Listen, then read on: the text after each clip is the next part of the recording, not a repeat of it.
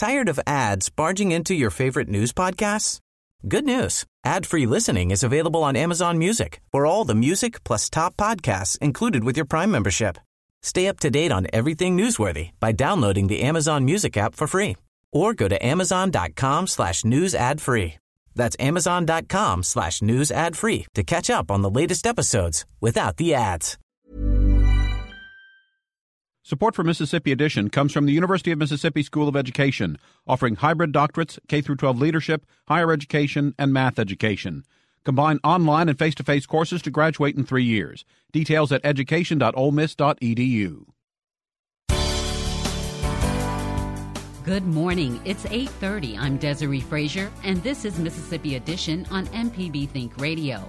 On today's show, making agency spending more efficient in the state. I think it's about time for we, the leadership, to take a look at our tax codes and see what we can do to better plan for the future of the state of Mississippi. Then the Zika mosquito is now transmitting the disease in South Florida. Should Mississippians be worried? Later, a StoryCorps conversation from Mississippi on the humble beginnings of a chemist and the personal story of one organ transplant recipient. That's all next. This is Mississippi Edition on MPB Think Radio. A number of legislative working groups have been established and are working on two objectives over the next 5 months: finding ways to improve the state's tax system and making state agency spending more efficient.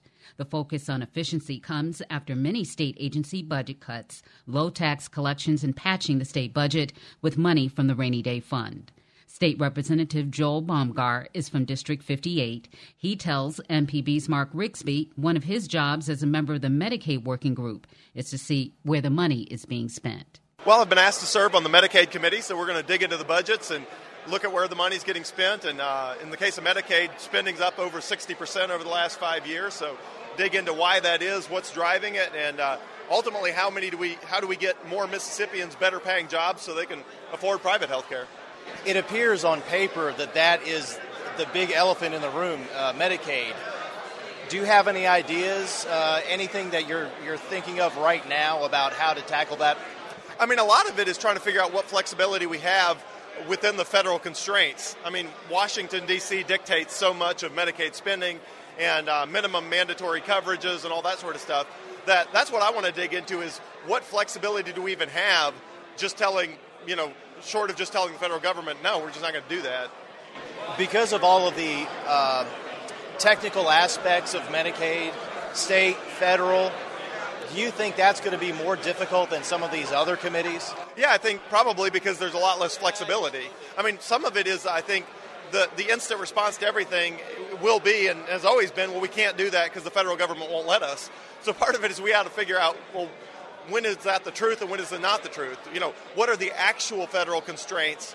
What states have attempted to do things and been told they're not allowed to versus just said they wanted to and the feds say, well, we'd rather you didn't. Well, rather we didn't is different than saying you're not allowed to. So. We saw presentations today from both the House Speaker and the Lieutenant Governor, and I think both of their tones towards this issue were a little bit different. Although they were saying the same thing, Speaker Gunn was saying it's not a witch hunt, but Lieutenant Governor Reeves was a little bit more passionate about finding efficiency in government. How do you feel? I mean, I think let's look into it. The interesting thing is it's hard to find anybody that thinks government is the right size. So almost everybody would say, well, government's way too big. Well, if it's too big in specifics. It's not just, you can't be too big generally, but the right size in specifics. So I think there's a universal belief that government is too big and that it has grown a lot over the last 5 years even. And so we need to figure out what's driving that growth and how do we curb that growth. Ultimately, every dollar that the government collects or spends is a dollar taken from the taxpayer that they cannot spend on whatever they would have preferred they spend it on. And so I think we need to make government as small as possible because it allows people to spend money on what they want instead of what the government decides for them that they have to spend money on. Do you think it's realistic to make final recommendations to the next session? I think depending on the topic and the area, I think there certainly will be for some things. Some agency budgets inevitably will be so complex that it takes longer. But yeah, I don't think there's any reason with the time we have that we can't bring forward ideas that are actionable, and that's the purpose of doing it. So I'm excited about it.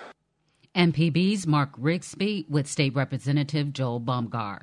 State Senator Willie Simmons represents District 13. He tells Mark Rigsby an examination of the state tax code is overdue.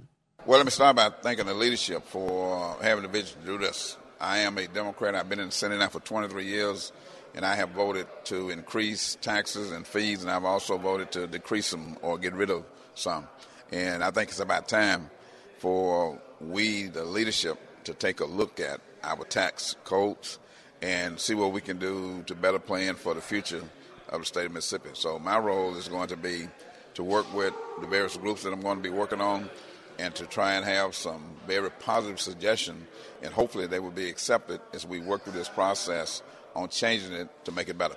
Our tax codes definitely need to be reformed. We need resources to do the things we need to do. So those are the things I want to be working on. Let me ask you specifically about being on a committee to streamline government agencies. How do you see your role? Well, I see a dual role. And I don't necessarily classify it as streamlined, but to make government more efficient and more effective in doing that. So in some cases, you may look at it and say you streamline, and in other cases, you may look at it and say you want to grow. For instance, the committee that I chair, Department of Transportation. We can streamline the Department of Transportation perhaps in some areas, but we got to grow the Department of Transportation because it doesn't have the resources it needs in order to take care of our infrastructure around transportation. So it's a dual role that we'll be playing, and I just don't see it as one of doing a witch hunt, so to speak, to streamline government. It's to make government more efficient and effective. Do you feel like you'll be finding waste in government? I feel like we're going to find ways to make government more effective and efficient. We are looking at, in some cases, an antiquated tax code. When we look at some of our tax, some of the primary taxes, such as corporate and personal, we have not increased those taxes since the 80s. We have not done anything to increase our usage fee for transportation since the 1980s. So there's some things that we need to revisit. Society's changed, costs of living, costs of producing and construction and building things have changed and increased tremendously. So we're operating with antiquated system that was put in place by our founding fathers or our forerunners a few years ago, back in the 80s. And here we now, 2016, and we have not changed that. So it's time that we look at it and do an assessment to see if it's working. If it's working, let's continue to do it. If it's not working, let's change it. When we're looking at the Department of Transportation, at least on paper, and from the presentation from Speaker Gunn and Lieutenant Governor Reeves today, it would appear that the spending or the growth of the Department of Transportation here in Mississippi has almost gotten to about 40%, 50% growth. How do you see it? Basically, any growth that you have seen in transportation, because of the way we fund our transportation system. We fund our transportation through a user fee, and that's the 18 cents flat rate. That has not changed since the 1980s. We have not seen that much of an increase in usage. So as a result of it, those dollars tend to stay kind of flat. Now, where we have seen an increase is in FELD monies, because we rely so heavily on the level of FELD funding that we get to take care of our infrastructure. So, yes, we have seen an increase, but it has not been an increase because we have increased the usage fee, the fuel tax. The diesel and the fuel tax has remained the same at 18 cents. And going forward, as we look at more efficient vehicles on the road and we look at other forms of fuel that's going to be used, you can expect that revenue coming from the fuel tax, if we remain in the antiquated state that we're in, the 18 cents per gallon flat rate, you may see a decrease as opposed to being flat as it's been in past years.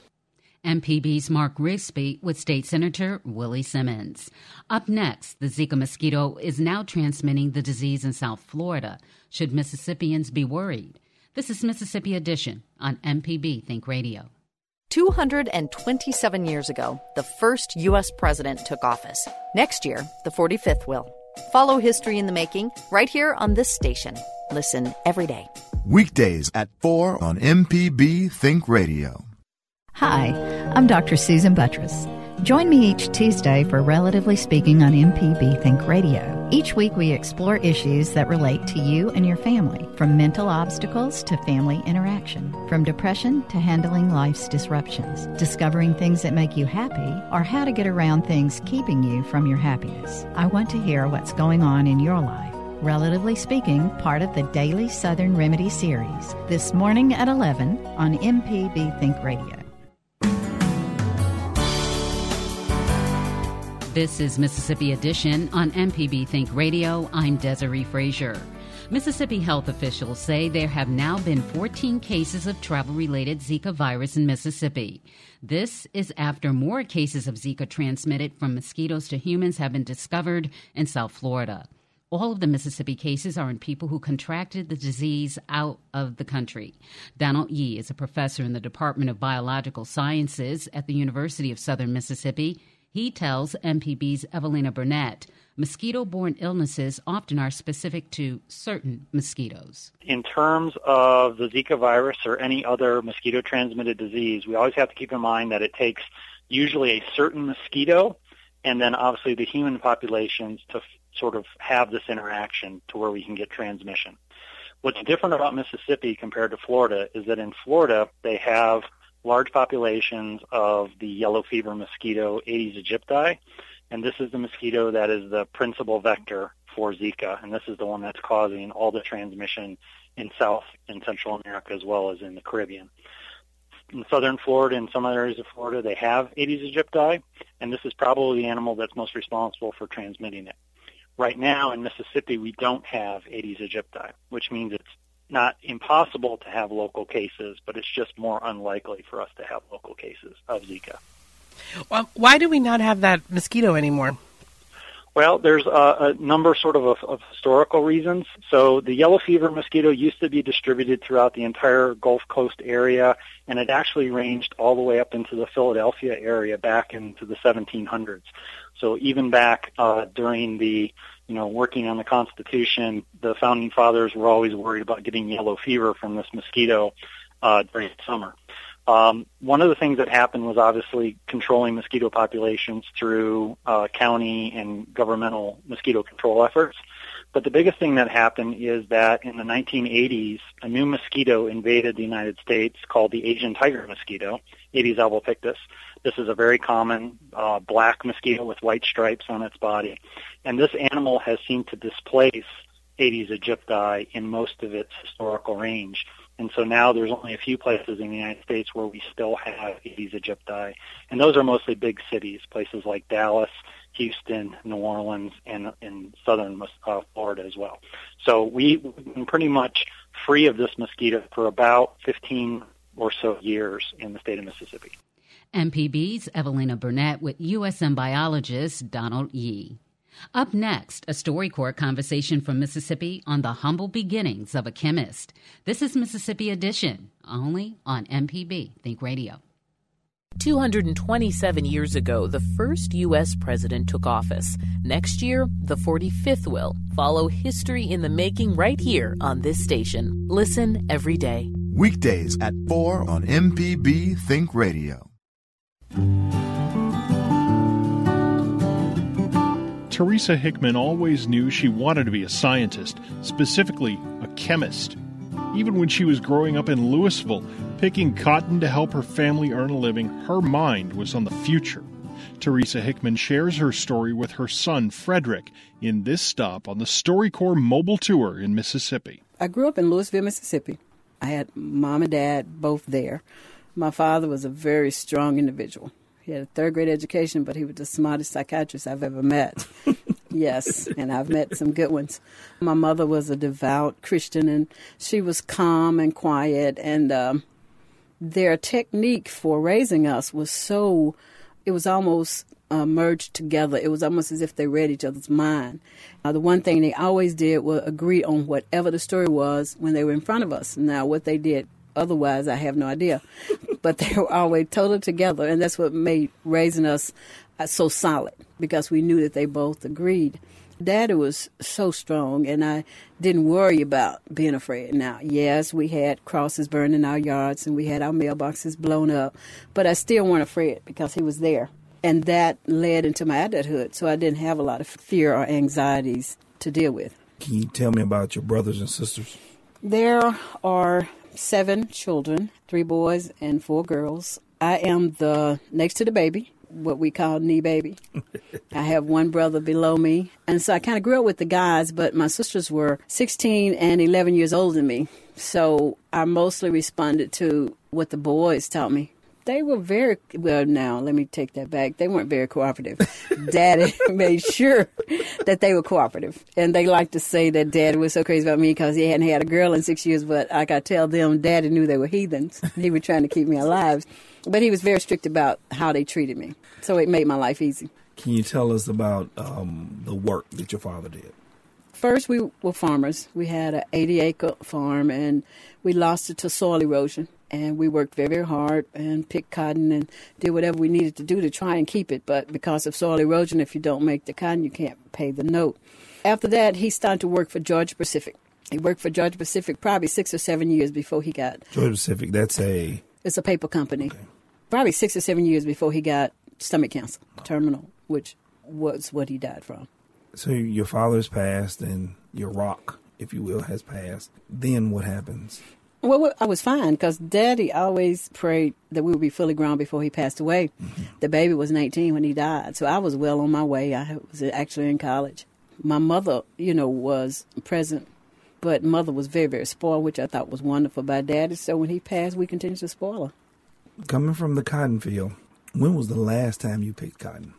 We had a rule in the household that you pick cotton up until your 11th grade year because they really wanted you to graduate.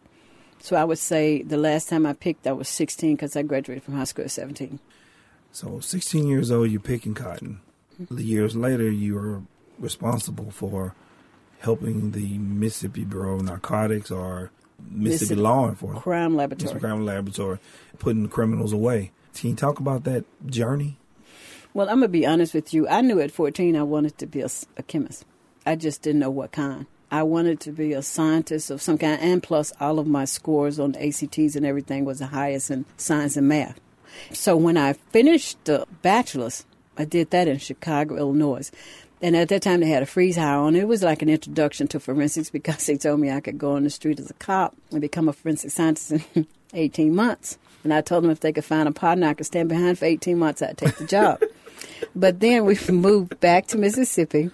And there just wasn't any job, so I ended up back in college because of the money. When I graduated, the head of the lab graduated from Jackson State also, and he wanted someone from Jackson State to work with him. So I got the job, and it required me to do chemical analysis, which was, I'm a chemist in my heart. And the testifying in court was not a problem. We were well trained, and it doesn't matter what you do in life. If you're open-minded and trained, you'll be fine.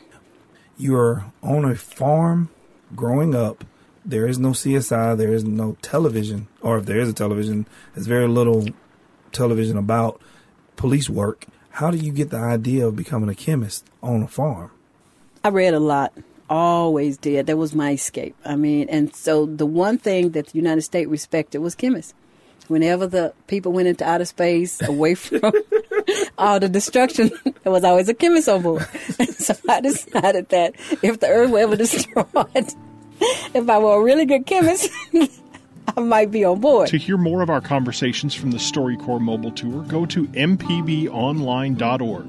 The StoryCorps Mobile Tour visited Mississippi through a partnership with the Mississippi Humanities Council, the MPB Foundation, and Mississippi Public Broadcasting.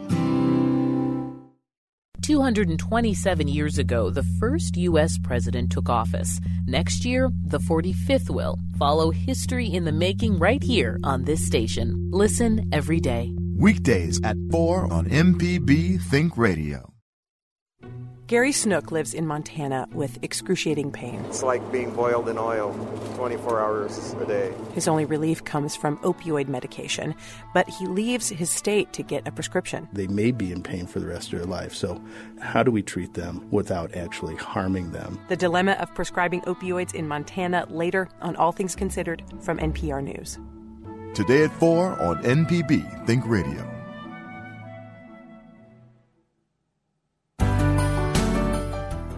This is Mississippi Edition on MPB Think Radio. I'm Desiree Frazier.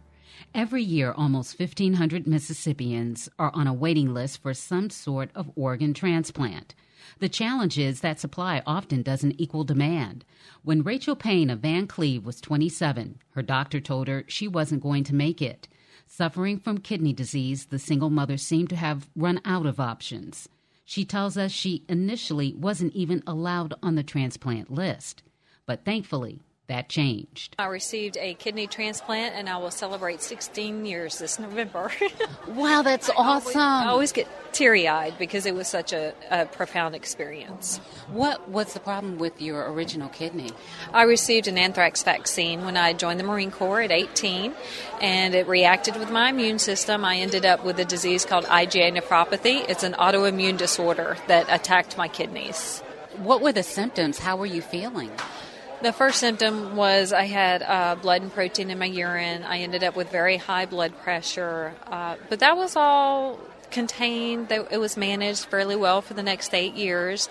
When I hit full-blown renal failure, it was a whole another kettle of fish. I had a lot of edema, which is a lot of swelling.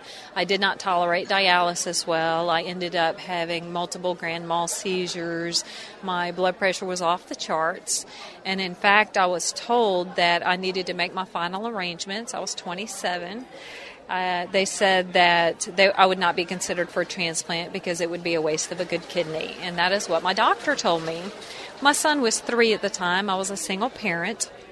And I said, that's not going to work for me. I can't prepare my son for that. And he cautioned me that they would not allow me on the transplant list. He wouldn't even talk to me. Well, I camped out on the coordinator's doorstep.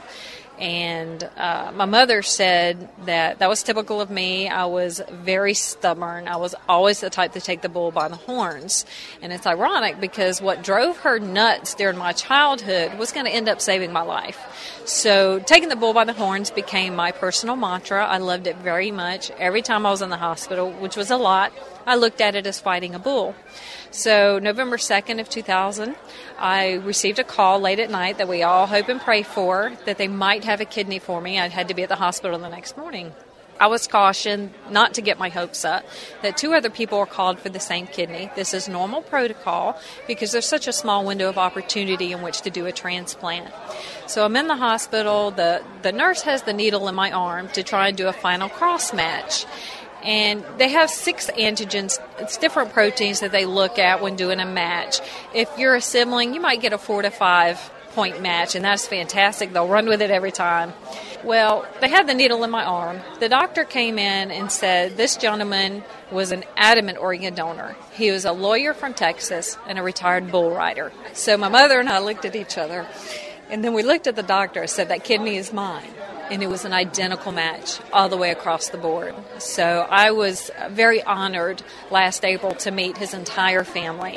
And we're very close. At the end of August, I'm going to Destin to spend a few days with them. They're going down there for vacation. They're all from Texas. And so I like to say I'm part Texas. But that man, being an organ donor, and his family respecting his wishes to do so, they saved my life. They saved my son's life. And I cry every time. So I am very, very thankful. It has such a big impact. And I was just saved by his one kidney.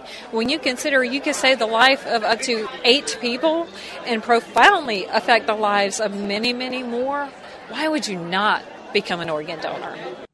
That was Rachel Payne of Van Cleve, an organ transplant recipient. Stay tuned to MPB Think Radio for local Mississippi-based programs all morning long. Coming up at 9, it's Money Talks. Then at 10, In Legal Terms. And at 11, stay tuned for Southern Remedy. If you miss part of the show, there are several ways you can listen on our website at mpbonline.org, through the MPB Multimedia app, or search for Mississippi Edition in your favorite podcasting app. I'm Desiree Frazier. Join us again tomorrow morning at 8:30 for the next Mississippi Edition, only on MPB Think Radio. Support for Mississippi Edition comes from the University of Mississippi School of Education, offering hybrid doctorates, K-12 leadership, higher education, and math education. Combine online and face-to-face courses to graduate in 3 years. Details at education.olemiss.edu. From the studios at the Center for Investigative Reporting in Emeryville, California, I'm Molly Wood, filling in for Ben Johnson. This is Marketplace.